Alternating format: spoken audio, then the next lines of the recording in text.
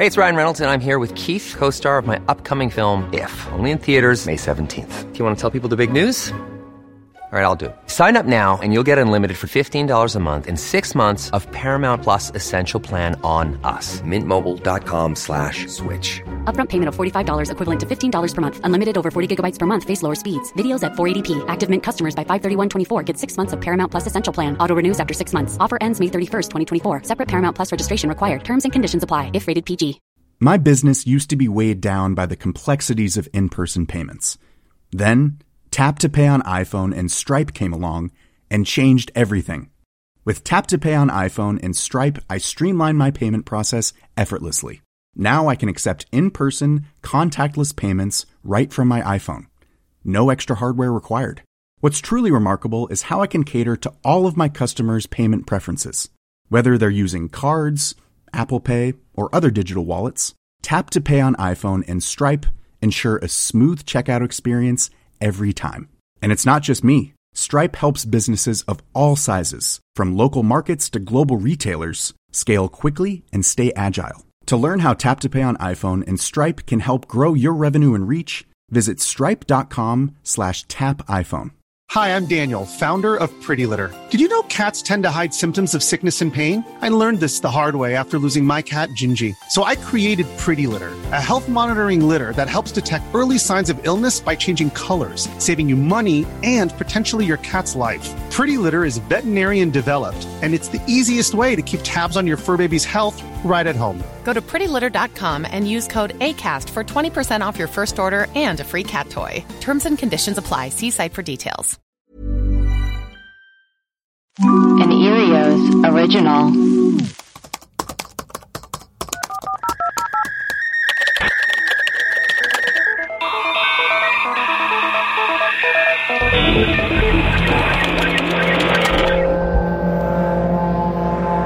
Hello, and welcome to part 2 of our Flat Earth episode. Here's our interview with Mark Sargent. Hi. We can hear you. We can hear you. Hey, there we are. Hi, Mark. How are you? I'm good. How are you? Good. Thank you so much for coming on. We appreciate it. Cheers. So we just we're doing an episode on Flat Earth and kind of the whole movement, and we know you're kind of like the king behind it. The champion of the movement. So we would love to just ask you some questions. Yeah. First things first, how did you get into the Flat Earth movement? Sheer boredom. That is how I got into it. Not kidding. No. In 2014, it was a pretty boring summer, and if you are a techie, yeah. And I never got married or had kids, so I had a lot of free time on my hands. So I'd gone through pretty much the A to Z of all conspiracies. Yeah. And in 2014, everybody knows about Flat Earth. Everybody's heard of it. I've never run into a single person that said, "Oh, Flat Earth, what's that?"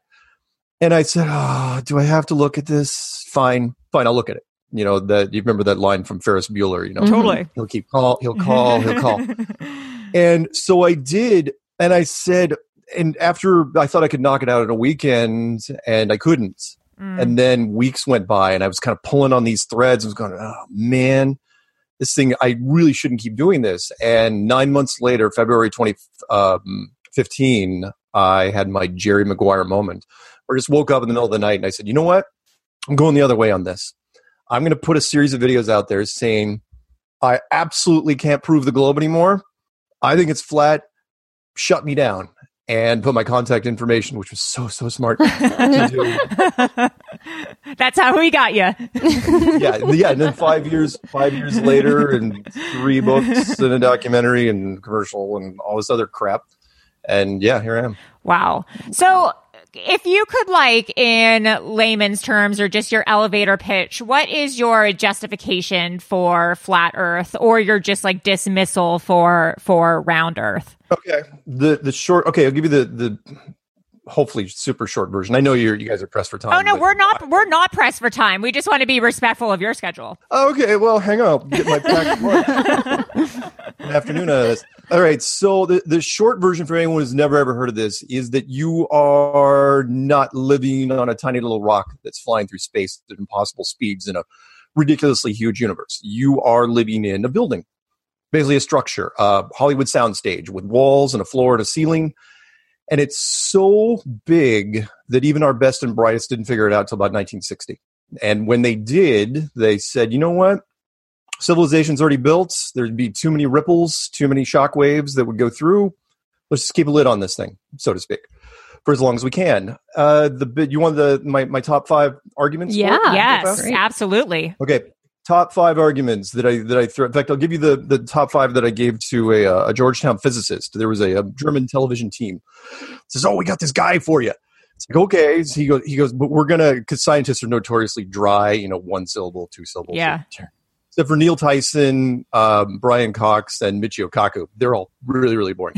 Not Bill Nye. Bill Nye's a fun guy. Yeah, but he's not really a scientist. He's got a bachelor. But you would know that. He's got a bachelor's in mechanical. Well, actually, he has a Bachelor of Science in Mechanical and Aerospace Engineering. And that's it. And yet he is on every freaking panel from the Mars rover to global warming. I could spend an entire day on it. Wow. Let's not. We'll have to have you on again. Okay, so if you wish, sure. And so there was this physicist in Georgetown, and the German television team said, okay, we're going to record you asking 5 questions, and then we're going to take that video and give it to him. That way you guys aren't talking over each other. And in fact, you guys will never talk. It's like, all right, fine. I suppose that's one way of doing it. It's pretty smart. So they said, come up with 5 things that you think could stump the physicist. It's like, okay, here we go. Ready? Long distance photography. If the curvature of the Earth, you're looking off into the distance. One of the most common arguments is, well, we see boats going over the horizon. They go over the horizon because, that's it. There's the curvature of the Earth. It's 8 inches per mile, or 8 inches per mile squared, which means at 3 miles, it's 3 times 3, which is 9 times 8 is 72 inches. At 10 miles, it's 800 inches. And at 50 miles, it gets really out there around 1,700 feet. So you shouldn't be able to see things that are shorter than that when you get out that far. And yet we can. What's really changed, it's like, why haven't we seen this for years and years and years? HD technology, HD cameras. Basically, beforehand, I know you guys are all super young. You're all, in your mid-20s? That's very kind of you. Thank you. Yes, I am. But what is it, just blurry? I can't, whatever. So off in the distance, HD, if you had a VHS camera back in the day, you just zoom in on something off on the horizon and just get really, really blurry. But nowadays becomes crystal clear. Well, that's a problem. If you're looking off at something, you see a boat at 30 miles, it's a fairly small boat. That boat should be on the other side of the curve. It should be on the other side of the hill. And that's not the case anymore. In fact, we put the proposition to anybody in science, like, show us any object that's less than 150 miles away that we can't see. That's number 1. So we did some fact checking, and this is incorrect. You can't see 100 miles out to sea or anywhere else because of the curvature of the Earth. The Earth is massive and thus takes an extremely long distance to curve away from you. Larger circles have wider curves, which we all learned in geometry, and the Earth has a radius of nearly 4,000 miles. So a mere 100 miles is barely a fraction of that. Hardly sufficient distance to curve more than a few degrees out of view, and that's being generous. So if someone were elevated above sea level, or some object was above sea level, then the visible distance would be more and can be calculated. Number 2 would be gravity versus the vacuum of space. Yeah. Right? You drop something, this little cap right here, it falls to the ground, right? Why? Because of gravity. Well, there's a problem with that, and that is the atmosphere, what you're breathing in now, right? It's oxygen and mostly nitrogen. It's 80% nitrogen, a little bit of trace gases, right? So let's do a little thought experiment for you. Let's say there's a second floor, and everywhere you are, there's a ceiling above you and maybe something above it. Let's say you put a small vacuum chamber above you with a little valve, and you pop that valve. What happens? Instantly, violently, the air will equalize right off the bat. The air in your room will go up there. Okay. Well, why? Well, because the vacuum is very, very powerful. You can do that. Even taking a soda, sucking a soda out of the bottom of a glass, right? Why doesn't the soda stay in the glass? Well, because the vacuum force that you created from your mouth, it goes into your mouth, right? Vacuum, nothing beats a vacuum. It's very, very powerful. Mm-hmm. Well, the problem there is when you go outside, why is our atmosphere still here? And you say, well, because it's gravity. It's like, really? Because there's a huge vacuum force supposedly in space. And yet our atmosphere stays here. And you're going to say, well, it stays here because of gravity. I go, you mean the same gravity that couldn't hold the air in your room instead of going upstairs? Huh? Maybe. Our fact-checking showed that this is also incorrect. So people usually ask this question based on a misunderstanding of how vacuums work. We associate the word suck with vacuums, but that's not what vacuums do. It does not suck the air. It displaces the air. When a vacuum is quote-unquote sucking up something, it's using a lack of force. So what causes the air pressure? It's gravity. So as you move further from the Earth's surface, the air pressure goes down, and with lower air pressure, there's less force applied towards the vacuum. So remember that there is no line around the Earth with atmosphere on one side and a vacuum on the other. The atmosphere just grows thinner and thinner the further you go out into space, so the air pressure goes down and down until you eventually have none.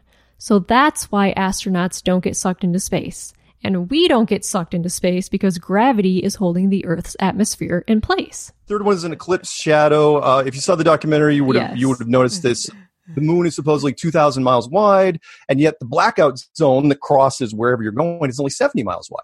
Really, really, really small. It's like 90-something% smaller than the moon. And they say, well, that's because the shadow convexes down into this, like a magnifying glass, only with shadows. And it's like, okay, that's fine, except that we don't see the opposite of that, meaning the Earth is supposedly 8,000 miles wide, and that passes in front of the sun. Why don't we see a blackout zone on the moon that's only 250 miles wide? We never see that. We either see the whole thing blacked out or we see it in red. The thing should turn into a giant eyeball, and we don't see it. And it makes much more sense in our model because we say the moon and the sun are only about that wide. Fourth one is a real weird one, but you guys can test it yourself. The moon temperature is cold. And I know it doesn't make sense when I first say it like that, meaning the moon generates a cold light. So if you're in the sun, are you guys all in California? Yeah, Los Angeles. You might want to get out of there before the end of the year, by the way. It's going to get really, really weird. But that's a whole other topic. Why? What's going to happen? What's going to happen? Mark, what's going to happen to us? What? No, I'm just saying that that depending on, how the election thing goes. Well, yeah. Sure. Yeah, it's going to be. I mean, I'm not saying it's going to turn into the whole. I know you guys aren't old enough to remember the whole Rodney King thing. But I mean, there were like 1,000 fires set in Los Angeles during Rodney King. You know what? Let's back to the thing. So the moon is a cold laser light. So what happens? So if you're in the sunlight, let's say it's 90 degrees in the sun. Well, it's 80 degrees in the shade. Why? Because whatever object blocks it in the shadow, it's cooler in the shade. Always, always, always, right? Yes. Except when you're in the moonlight. It's the opposite. So if it's 50 degrees in the moonlight, it's actually 60 degrees and up to like a 13-degree swing. It's warmer in the moon shade. Well, that's impossible because remember, the moon is supposedly reflecting some of the sun's light. At the very least, it should be neutral. It should never, ever go negative, and not by that much. Our fact-checking showed that this is also incorrect. So the moonlight does not cause an object to get colder. It's the object in the shade that gets warmer. So when an object or a surface is covered or shaded with a hand, a roof, a tree, or a cloud, it radiates less of its heat into the night air, and it will become slightly warmer than an object or surface that is exposed to the open night sky. So actually, the moon's light, which is, of course, reflected sunlight, doesn't have anything to do with it at all. It's all about radiative cooling. So temperatures of surfaces under an unobstructed night sky will lose more of their heat than surfaces with obstructions, roofs, trees, or clouds over them. And this happens even on nights when the moon isn't even present, which makes it harder to see, of course. So when an experiment seems to show cold moonlight, flat earthers claim that it's proof, but they don't take the time to research what is really going on. Anyway, those 5 things I threw at the physicist, and he folded instantly, like a card table. He said, yeah, we're not doing this. And the Germans packed up, and they said, yeah, we can't run the segment. That's it. It was done. It was over. And no scientist has ever addressed it ever since. Ta-da! Good night, everybody. Roll credits. That's crazy. But that was part. Let me throw one more thing. Those questions were kind of part of my journey when I was going through this thing. I loved the globe. Mm-hmm. I collected. I was weird. I collected antique globes like off of eBay when I was growing up because I thought it was such a cool icon. So when I got into this, I absolutely did not want to believe in any of this. Right. I was on the hardest case ever. And so what I tell people is, can I prove to you without a doubt that the world is flat? No, I can't. If I could, I'd be the most famous person ever. Right. But can I create, we'll use doubt again, can I create so much reasonable doubt in the globe that the only place you have left to turn is some sort of flat model? Yeah, I can. And you say, well, reasonable doubt isn't enough. I go, oh, yeah, it is. If you've ever been in court, reasonable doubt is a very, very strong thing. And that's where everybody is. Everybody in the community says the same thing. We can't tell you exactly all the details. We do not agree on all the details, but everybody agrees on exactly one thing. We know it's not a globe. Interesting. There's my elevator pitch. Sorry, it was so long. No, that was perfect. So I have a question, like, and so maybe when you said like the reasonable doubt thing, that answers it. But you had said in the documentary, it's like a, planetarium kind of like snow globe, Truman Show type thing. Whatever works for you. Yeah. Yes. So, who or what is running it, or like, what is it enclosed in, or like, what is this dome, or does that question even make any sense? You are probably the quickest person to ever go to that level. So basically it's like, well, who built it? Yeah. Really? Is you really going to go that far? Okay. I'm not going to offend anybody who doesn't go to church. Of course, nobody's really going to church right now. Is it God? Like, is that the presumption? Well, that's just it. You can only go one of two ways. Right. It's either we had nothing to do with it. Let's get that out of the way right now. Okay. None of this. This is so far beyond our engineering capabilities. The best we can hope for is the Truman Show type thing, maybe a 20-mile wide structure, which basically takes up an entire section of Los Angeles. It's not a real thing. I know it's a movie. In fact, you guys are old enough to remember that movie? Oh, yeah. Yes, we're in our 35. We're in our mid to late 30s. We're not in our late 30s. We're not in our late 30s. You don't have to lie to make friends. It's okay. All right. So I know you want to relate. But no. It's it's either, if it's not us, it's either an advanced civilization that's much older and much more powerful than ourselves. Okay. Or the divine. And really, at that point, you're kind of splitting hairs, aren't you? Right. Because one man's advanced tech is another man's deity. Yeah. I mean, come on, let's face it. If a giant golden spaceship all of a sudden landed in Paris, you'd have two groups of people that would show up. It's like one group would be like, holy smokes, they do look like the people from Avatar, and more, all these nerds would be geeking out, and the other group would form a church immediately. Yeah. I have another question that's kind of like off the subject, and then I'll get back on the subject. What's your vibe on like Illuminati / like simulation thing? Like, do you think we're living in a simulation? Like, is the Illuminati like controlling things? Like any? Okay, there's two questions there. Yeah. One, do I think the Illuminati are controlling things? No. You could ask any conspiracy person their top 10 groups of who could be controlling the world, and I guarantee you will run into arguments between people. No, the conspiracy world is that's how it should be. True power stays hidden. Right. Is it the Illuminati? Is it the Bilderbergs? Is it the Council of Foreign Relations? Is it the Rothschilds? Is it just goes on and on and on and on. Yeah. Right? So do I think any of those groups? No. I think they're all part of a basic shell game. Do I think it's a simulation though? That's a really, really good question. Thank you. Because I would know it is. I'm glad you asked that. So many people don't ask that. And a lot of people in science have been leaning over the last 10 years that there are indications that this world appears to be digital. Yeah. In fact, I would love to say that this world, I would love to go into tell people that it's some sort of matrixy 13th floor type thing, but they just don't get it. Look, the Matrix is 21 years old now. Right. Wow. Right? It's been a while, and it just didn't. I know, right? So old. Time flies. And when you guys were 2, just babies.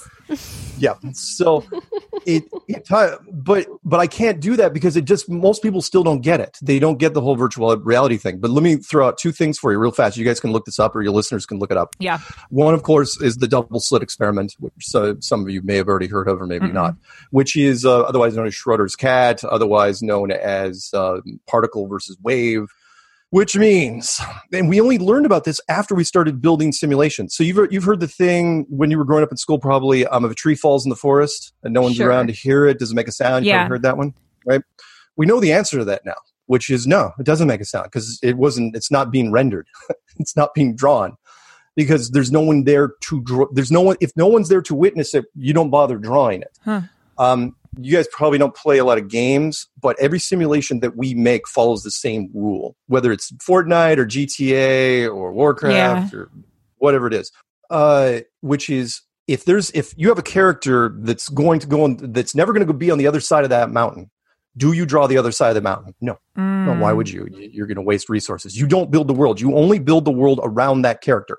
Whatever, it's called flashlight graphics. Whatever you see, that's what's being rendered. Yeah. Why is that important? When you start building simulations, you start to question your own world.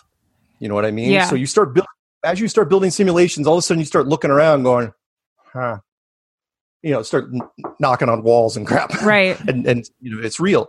And what we found out in the double slit experiment is that when you're not looking at something, it's like, you ever done that thing where your friend's not looking at you and you make a face at them and then they turn around, you're stone cold, yes. Right?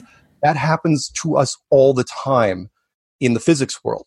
So if you're basically whatever's behind you right now is not being rendered at its full capacity. It's not being drawn as clear as it can be. And scientists figured this out accidentally. So what was happening was they had a camera. They were firing these particles through this freaking wall. And they turned the camera off, and the particles started going off in different directions. Basically, they were acting like a wave. And it's like, you talk about turn the camera back on and start acting like a particle again. Huh.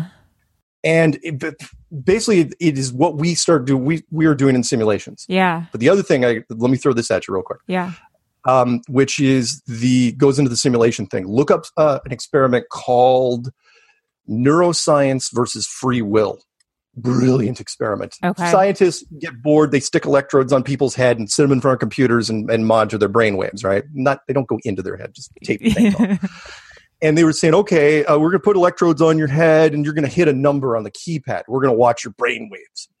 And they said, okay, also, just for the heck of it, we're going to have you pick a number, but as you pick that number, before you even hit the keypad, watch the time in tenths of seconds, right? So if you think of the number 3, right? Just then you thought of the number 3, right? Well, this is where it gets weird. So you're about to pick a number 9, right? Mm-hmm. The computer knows when you were going to pick the number 8 seconds ago. Whoa. Because it can actually see the brain waves be ramping up. And you're saying, well, that's impossible. I just consciously thought of that number for the first time just now. It's like, no, it's not. And science has a really, really hard time with this because they were the ones that came up with it. And because what it does is it screams predestination. Yeah. Which goes into it. And I'm sorry I'm talking so much. No, I love it. Which is this. Are you living in a virtual reality? Or something that I came up with a few years ago, which is, are you living in a virtual movie? Which you already made the decisions before you came in. Right. So with virtual reality, it's this random thing. You log in and you're interacting with people and it's all live as it happens. Well, that's probably one of the most inefficient ways to get entertainment ever. What you really want to do is you lay everything out and you say, okay, I'm going to do this and this and this and this and this and this. And then just before you go in, that memory is suppressed to where you don't have any memory that you came in and did this. And to you, everything's live and everything's wonderful. And it's like, holy smokes, it's great. But you actually made the decision before you even walked in. I'll give you one more thing. You guys are into films, that sort of stuff? Sure. Yeah. Okay. I'll give you a quick one here. Imagine this. Imagine you're a director, Orson Welles type. You have complete creative control, right? Screw the producers. Wait, are you guys producers? No. Sort of. But Melissa's screwed a few producers before. So screw the producers, and you have complete creative control. You control editing, you control casting, you control everything about the movie, right? Yes. Orson Welles had the chance to do this when he made Citizen Kane way back in the day. He's one of the only directors to ever get away with this. I don't know how he did it, but he did it. And you make your movie exactly the way you want, right? You shoot it, you edit it, it's just about get released, and then you bump your head on a door, and you have amnesia and you forget you even made the movie, right? You go into the theater to watch this movie. Well, everybody else, they're watching movies, go, yeah, it's a movie. But to you, it's the greatest movie ever. Right. Because you chose everything. It's like, wow, I totally would have cast that person. I totally would have made that editing. The music's perfect. All this stuff. Because all you had to do was suppress the memory. Have you heard of the Akashic Records before? Yes, but remind me. Okay, so this is, I mean, it's a similar idea, but it's like a new agey idea to what you're saying about this movie thing. But like the Akashic Records says that our soul predetermines, like there's like this book of records where everything that we have done and everything that we will do in our lifetimes is already predetermined and pre-written. So like when our soul goes into a lifetime, our whole life has already been determined for us, that we've already chosen it, that we've like kind of signed up for it. So then we go, we don't remember what our life is going to be going into it, but we enter into it and our life is already like predestined for it. Perfect. Absolutely. Yeah. Absolutely. There's what's that old saying? You can't have your cake and eat it too. Right. Very similar to this. And people say, well, it's a dead metaphor. It doesn't mean anything. It's like, no, it does. It's not that you can't have your cake and eat it too. It's that you can't have your cake, eat it, and still have your cake. Right. Meaning, if you came into this world knowing in advance what was your previously, this world would mean nothing. People would just start throwing themselves off of bridges like lemmings the first time anything got hard. Yeah. Mm-hmm. Right. Well, the third season of Westworld is kind of what you're talking. Do you watch Westworld? I didn't watch the third season because everything just started. It was shitty. It was ever supposed to. Yeah. But the third season of Westworld was this concept where like the program that determines our fate kind of malfunctions and everyone finds out what their fate and their destiny is, and it leads the world to chaos because everyone knows like when they're going to die, what's going to happen to them in their lives and everything like that. So it's like, what's the point of living when you already know exactly what your life mapped out is going to be? Since we are going down this road, I totally detoured the conversation. I'm so sorry. No, it's fine. No, let's do this. Let's do it. Since we're going to go down, because eventually you're probably going to ask this, which is, what is the meaning of life? Yeah, sure, let's do it. What's the meaning of life, why Mark not? Sargent? Why not? Because we can segue into this. Okay. And if you want to go back to flat Earth stuff, that's fine. Which is people say, well, okay, well, why were we here? If it's virtual and it was created, and you could sort of do a flat Earth thing on it, which is okay. Why was it built? Yeah. Imagine this, because my answer has always been the same, which is this world is really unique. If you look carefully, it is 99.9% conflict, meaning it doesn't matter how beautiful, how talented, how powerful, how rich you are, which I'm sure you guys are all of those things. Yes. You still have something to complain about. Yeah. Meaning you have a 110-room mansion, you're complaining because people are making long distance calls. If you're a model, you're constantly looking in the mirror. If you're rich, you want more money and more power, and so on and so on. Well, that's how the sense of contentment in this world is few and far between. So, what if the world outside of this was 99% freedom or unlimited? Let's call it unlimited, where you can do anything, right? And the only limits actually are your imagination. I call it the wish machine. And you guys, I throw this at people every once in a while, which is, let's say you had a wish. I'm a genie. I give you 3 wishes, and you're clever. You think, oh, I'll wish for more wishes. So you do. Fine. It's like, fine. You want your 1,000,000 wishes. You're never going to be able to go through them. Never. No one's ever made it through 1,000,000 wishes. Eventually, though, the genie keeps coming back to you. It's like, what's your next wish? Well, eventually you get bored. And then you come to the genie and go, oh man, I'm out. I'm so tapped. I got nothing. And it's like, what, can you help me? And the genie goes, yeah, I can actually. It's like, what? Well, there's this place you can go. It's the exact opposite of this. It sucks. It's this misery and suffering, and you have to stay there for like 70, 80 years, give or take, depending on your level of suffering. Well, and it's like, oh, that doesn't sound fun. It's, yeah, but when you get back, you will relish this place like it's brand new. Mm. We're almost brand new. And it's like, what's the catch? The catch is, you're not going to remember you asked me that. And it's like, you give him the okay, he snaps his fingers, and here you are. And it's cyclical. And I know different religions have talked about that in different ways.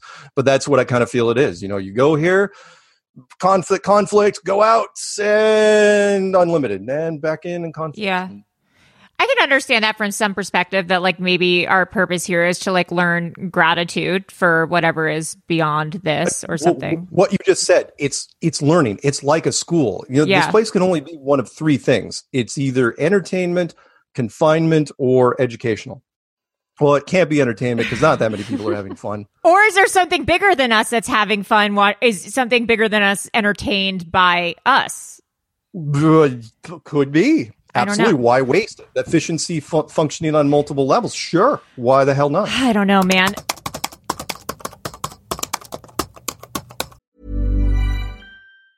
Hey, it's Danny Pellegrino from Everything Iconic. Ready to upgrade your style game without blowing your budget? Check out Quince. They've got all the good stuff, shirts and polos, activewear, and fine leather goods, all at 50 to 80% less than other high-end brands. And the best part? They're all about safe, ethical, and responsible manufacturing. Get that luxury vibe without the luxury price tag. Hit up quince.com/upgrade for free shipping and 365-day returns on your next order. That's quince.com/upgrade. My business used to be weighed down by the complexities of in-person payments. Then, Tap to Pay on iPhone and Stripe came along and changed everything. With Tap to Pay on iPhone and Stripe, I streamlined my payment process effortlessly. Now I can accept in-person, contactless payments right from my iPhone. No extra hardware required. What's truly remarkable is how I can cater to all of my customers' payment preferences. Whether they're using cards, Apple Pay, or other digital wallets, Tap to Pay on iPhone and Stripe ensure a smooth checkout experience every time. And it's not just me. Stripe helps businesses of all sizes, from local markets to global retailers, scale quickly and stay agile. To learn how Tap to Pay on iPhone and Stripe can help grow your revenue and reach, visit stripe.com/tapiphone. Millions of people have lost weight with personalized plans from Noom. Like Evan, who can't stand salads and still lost 50 pounds. Salads generally for most people are the easy button, right? For me, that wasn't an option. I never really was a salad guy. That's just not who I am. But Noom worked for me. Get your personalized plan today at Noom.com. Real Noom user compensated to provide their story. In 4 weeks, the typical Noom user can expect to lose 1 to 2 pounds per week. Individual results may vary.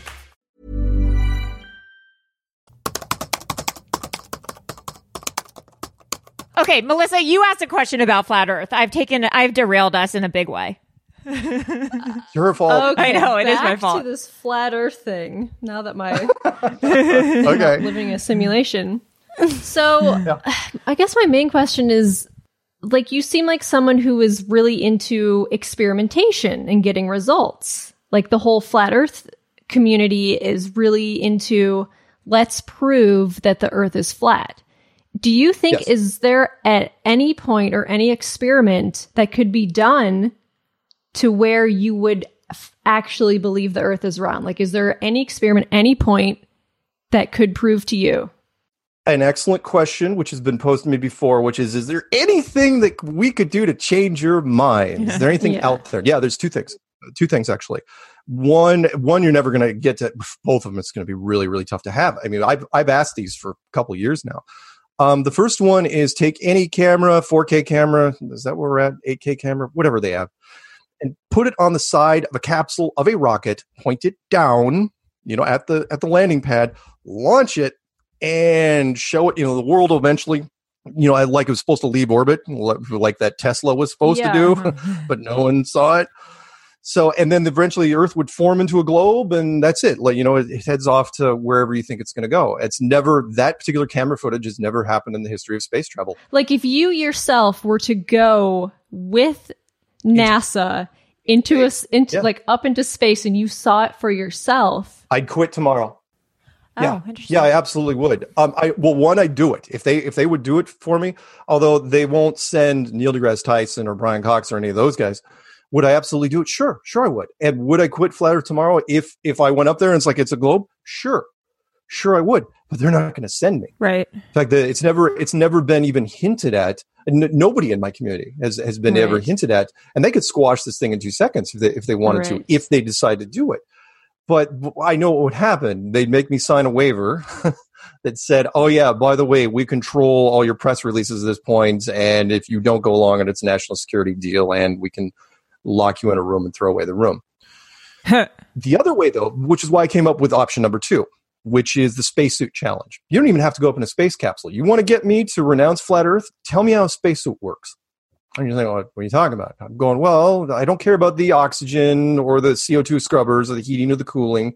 All I care about is how a spacesuit defeats the vacuum of space. It's like put anything in a vacuum chamber, right? If it's brittle and it's pressurized, it'll burst. Like put a soda can in a vacuum chamber, it'll blow up. Put a football, basketball. There's only one soft fabric thing that has ever done the opposite, which is a spacesuit. It's a soft suit, and yet it doesn't turn into a parade float. I mean, it should literally turn into a rigid parade float and then burst, and they should die, and it doesn't.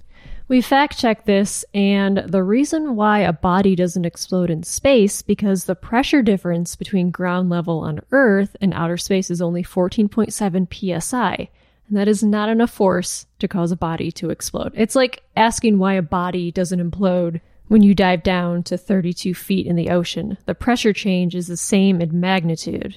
And the reason why they got away with it is because the average person, you guys, I'm sure, are all PhDs and everything. Absolutely. But the average person we go through school, we're not taught anything about physics or engineering or chemistry or microbiology or any of this stuff. We to the very, very minimum. And that's so the spacesuit, my challenge was get me a freaking spacesuit. I put it out there for years. I go, you don't have to give it to me. Just loan it to me. Put me in a vacuum chamber, flip the switch, and tell me what happens. Of course, I'd love it if somebody else went in with me. I don't want to just sit in there alone. But at the same time, how does that work? And you're saying, okay, what does that prove? What that proves is if the spacesuit, I did a video called The Lost Nail, which talked, you remember the old nail story? It's like for the loss of a nail, the shoe was lost, where the horse was lost, and the knight was lost in the battle in the war. Blah, blah. No. You guys never heard that? Never. Yeah, it's a famous thing. Look it up. The Lost Nail. It's a great short thing, which basically says, don't discount the small things because it could lead to a chain reaction to bigger things. Butterfly effect. Yes, exactly. It was one of the early butterfly effect things. And yeah, but the Ashton Kutcher movie, which I still love. But anyway, if the spacesuit is wrong, then everything tied to it is wrong. So if the spacesuit is a lie, then anytime you ever saw a spacesuit is also a lie. And in fact, after I'm done, I'll send you just a simple Apollo 12 shot that was taken in 1969. High def, you can zoom in. There's so many things. In fact, you know what I'll do? While you're thinking of the next question, I will email it to you from my other thing. Do it. So it seems like the vacuum is the main tripping point in terms of this flat Earth theory that seems to be a real hurdle. It's got to be this. It's number 2 on the list. Number 1 is long distance photography. Number 2 though is the vacuum. Okay. Mm-hmm. I have a question though for the camera pointed down thing. I mean, there are plenty of videos of rockets with cameras pointing down and then you seeing the not leaving orbit though. But no. There are. It's funny you mentioned that. You are absolutely right. There are cameras that point down, but they're always like on the first or second stage of the rocket. I don't know why. When they get up the first stage, either it kicks off and it spins away, or it's on the second stage where it kicks off and spins away. With the only notable exception is the Tesla Roadster in space, which for whatever reason they never showed it. So they followed Booster 1, Booster 2, and then they cut to car. It's like then all you saw was the shot of the car, and I'm going, where's the Falcon Heavy? Where's the rocket delivered? Where's the thing that was tumbling down? Where's all the footage from the launch? Where was the video from the capsule? There's never been in the history of space travel a video from the capsule looking down. What's the problem with this spacesuit? We'll put this up on our Instagram and our Twitter. So go through you mean with that photo or just with the photo, with everything? Okay, tell us the problem. Okay, so this photo is, and remember, this is an undoctored, just a random shot from Apollo 12. There are plenty more like it. Okay. First off, you guys into photography at all? Sure. One light source. Shadows go in one direction. How many light sources on the moon? There is one, because it's the sun. How many directions the shadows going in? 4, at least. Why is that? No one wants to talk about it. Second thing would be all the footprints, except underneath that giant rocket nozzle, which supposedly landed. That thing's got 10,000 pounds of thrust. At least that's what the specs say. There's no blast pattern. There's no splay pattern underneath that thing. I won't even get into the no stars in the background thing. There's no stars on any shot on the moon ever because they say, well, it's an exposure setting. It's like, fine. I know you keep hyping about the exposure settings. Didn't you think you'd take at least one roll with the exposure setting set so you could see stars? But no, the astronauts said, no, we never saw any stars. The reason why there's no stars ever is because mathematically back then it would have been way, way too hard. I give them credit for that. So do you think someone made this on like their computer? Do you think that this was like on a soundstage, or what do you think? Oh, soundstage. Okay. Soundstage, absolutely. I just have a question that it's been like bugging me. It's just that at a time where believing science is like very critical to our species, like global warming, and like there's so many conspiracy theorists, so many like QAnon people. Like, do you feel like you're being anti-science at a time where we really need to be scientific? Because there's so many, there's just 2,000 years. But I'm glad you asked that. Nobody is, in the hundreds of times I've done this, I've never gotten that question asked to me, ever. Oh, wow. I am not anti-science. I love science. I mean, we're talking on science. Look, I grew up in the tech field. I taught proprietary software for 20 years. However, what I don't like is, and I shouldn't even be so critical, because I would have done the same thing. I believe that power corrupts, but I also believe in what's known as the greater good. And you've heard that many times. And that is, do the ends justify the means, no matter what the means are? Does the end goal justify it? If you knew in 1960, if you figured it out in 1960 that this world wasn't what you thought it was, would you tell the public? It seems like an easy answer at first. It's like, well, truth. We need to tell the people. People have the right to know. It's like, yeah, but then you look at what might happen, right? I mean, by 1960, everything's pretty much, the concrete has dried. Civilization, we've got, you would basically create huge amounts of upheaval in universities. The stock markets would have to be suspended. Oh, and the main 5 religious houses of the world, Judaism, Hinduism, Buddhism, Islam, and Christianity, you're all telling them to show restraint and not go after science. So I'm kind of mixed with that question, which is, look, I'm not anti-science, but at the same time, look, I call it as I see it. And that is, I'm a big believer in plot holes. That's one of my things. I will watch a movie. We've all done it. We watch a movie, we're invested in the movie, but then they keep screwing up the writing. It's like, oh, why did they do that? And that's out of character. That doesn't even make sense.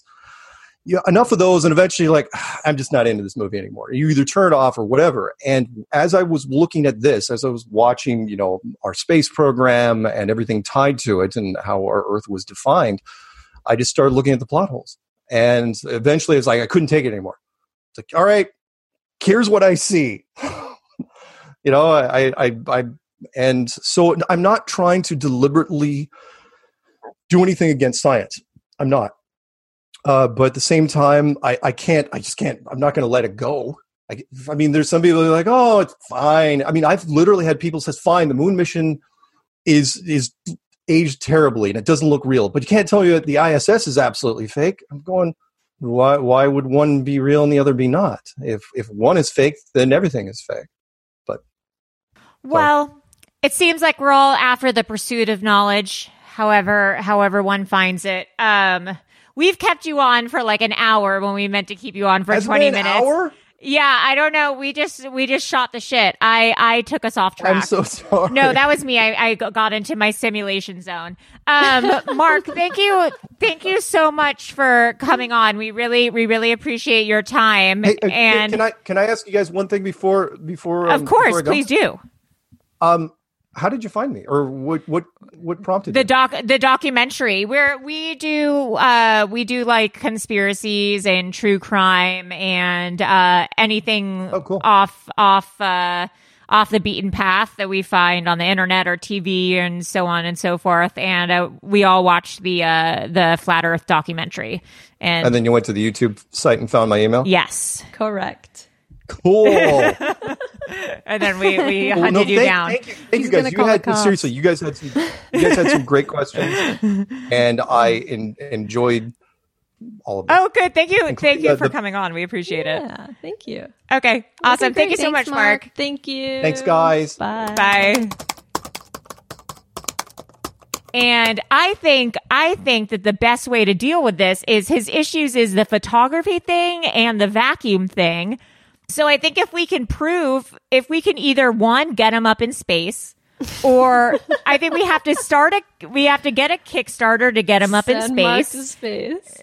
We have to send Mark to space. We have to get a scientist on. You know Bill Nye. Bill Nye came to my wedding. Yeah, so we have to get Bill Nye to explain a spacesuit to him. Don't talk shit about Bill Nye. I love Bill Nye. So we have to get Bill Nye to just explain the spacesuit or the vacuum thing to Mark, and then Mark will get on our side. This is why it's important to have a relationship with Mark, because Mark said he would, if he could get straight facts about Earth being, if he could get his mind changed, he said that he would flip the dime. He said that he would go on team Earth as a globe. I don't believe him, because I feel like when they were doing like the gyroscope experiment with that $20,000 laser, they're like, this will prove. And then we have another experiment. It proved them wrong, but they were still like, I see some flaws. I feel like he will have an excuse if he goes into space. And I feel like there are videos of spaceships going into orbit. Are there not? Well, that's because I found a couple, but I don't know. They stop after a little bit, I guess. But the Tesla, the video was live the whole time. But he said you can't get that footage. He just needs the spacesuit or the vacuum. Well, why don't you marry him? God damn it. Yeah, marry him already. Because I'm not a flat earther. Yeah, that's true. That's so sad. The saddest love story of all time.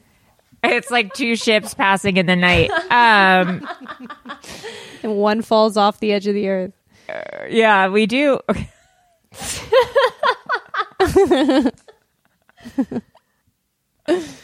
I do like his simulation ideas, though. I mean, like, people are, we talked about, my brother even had some weird simulation ideas. Scientists are more and more believing it's a simulation. I don't know if I believe that. I think there is something weird going on, but I don't know. So I was reading about theories on why people do believe this kind of stuff. And there's this thing called the Dunning-Kruger effect.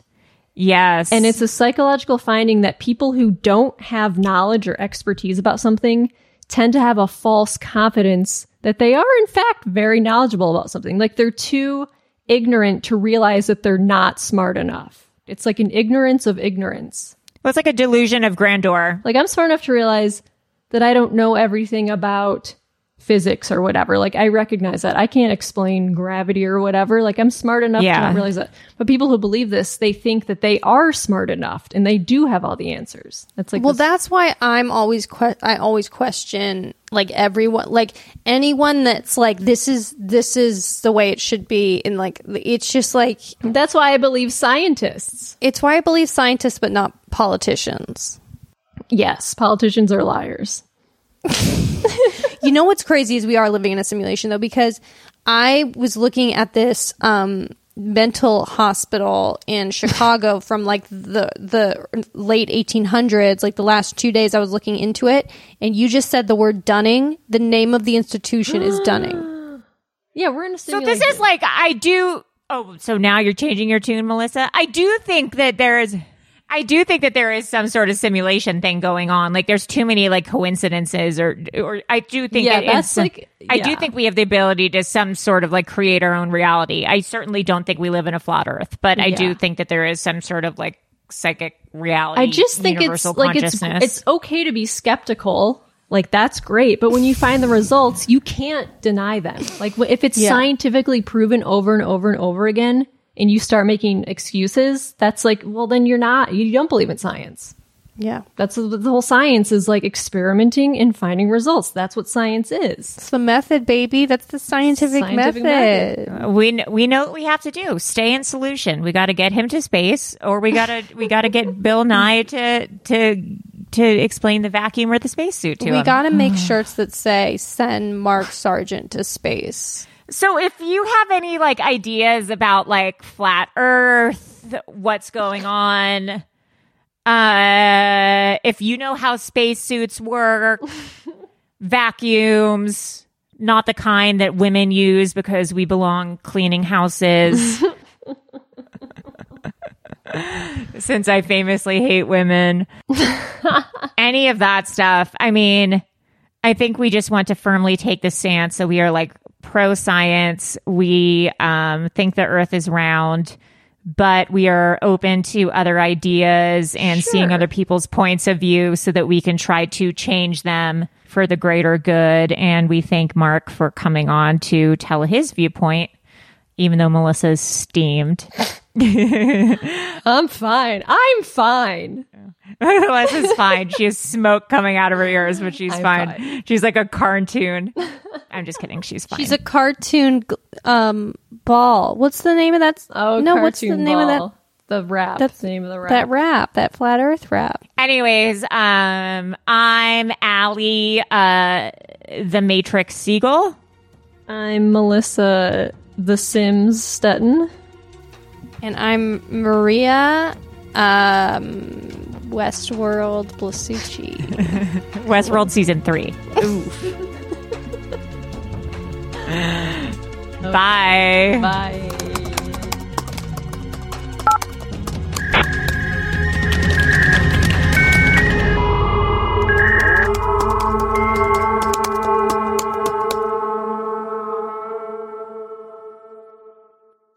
An Erios original.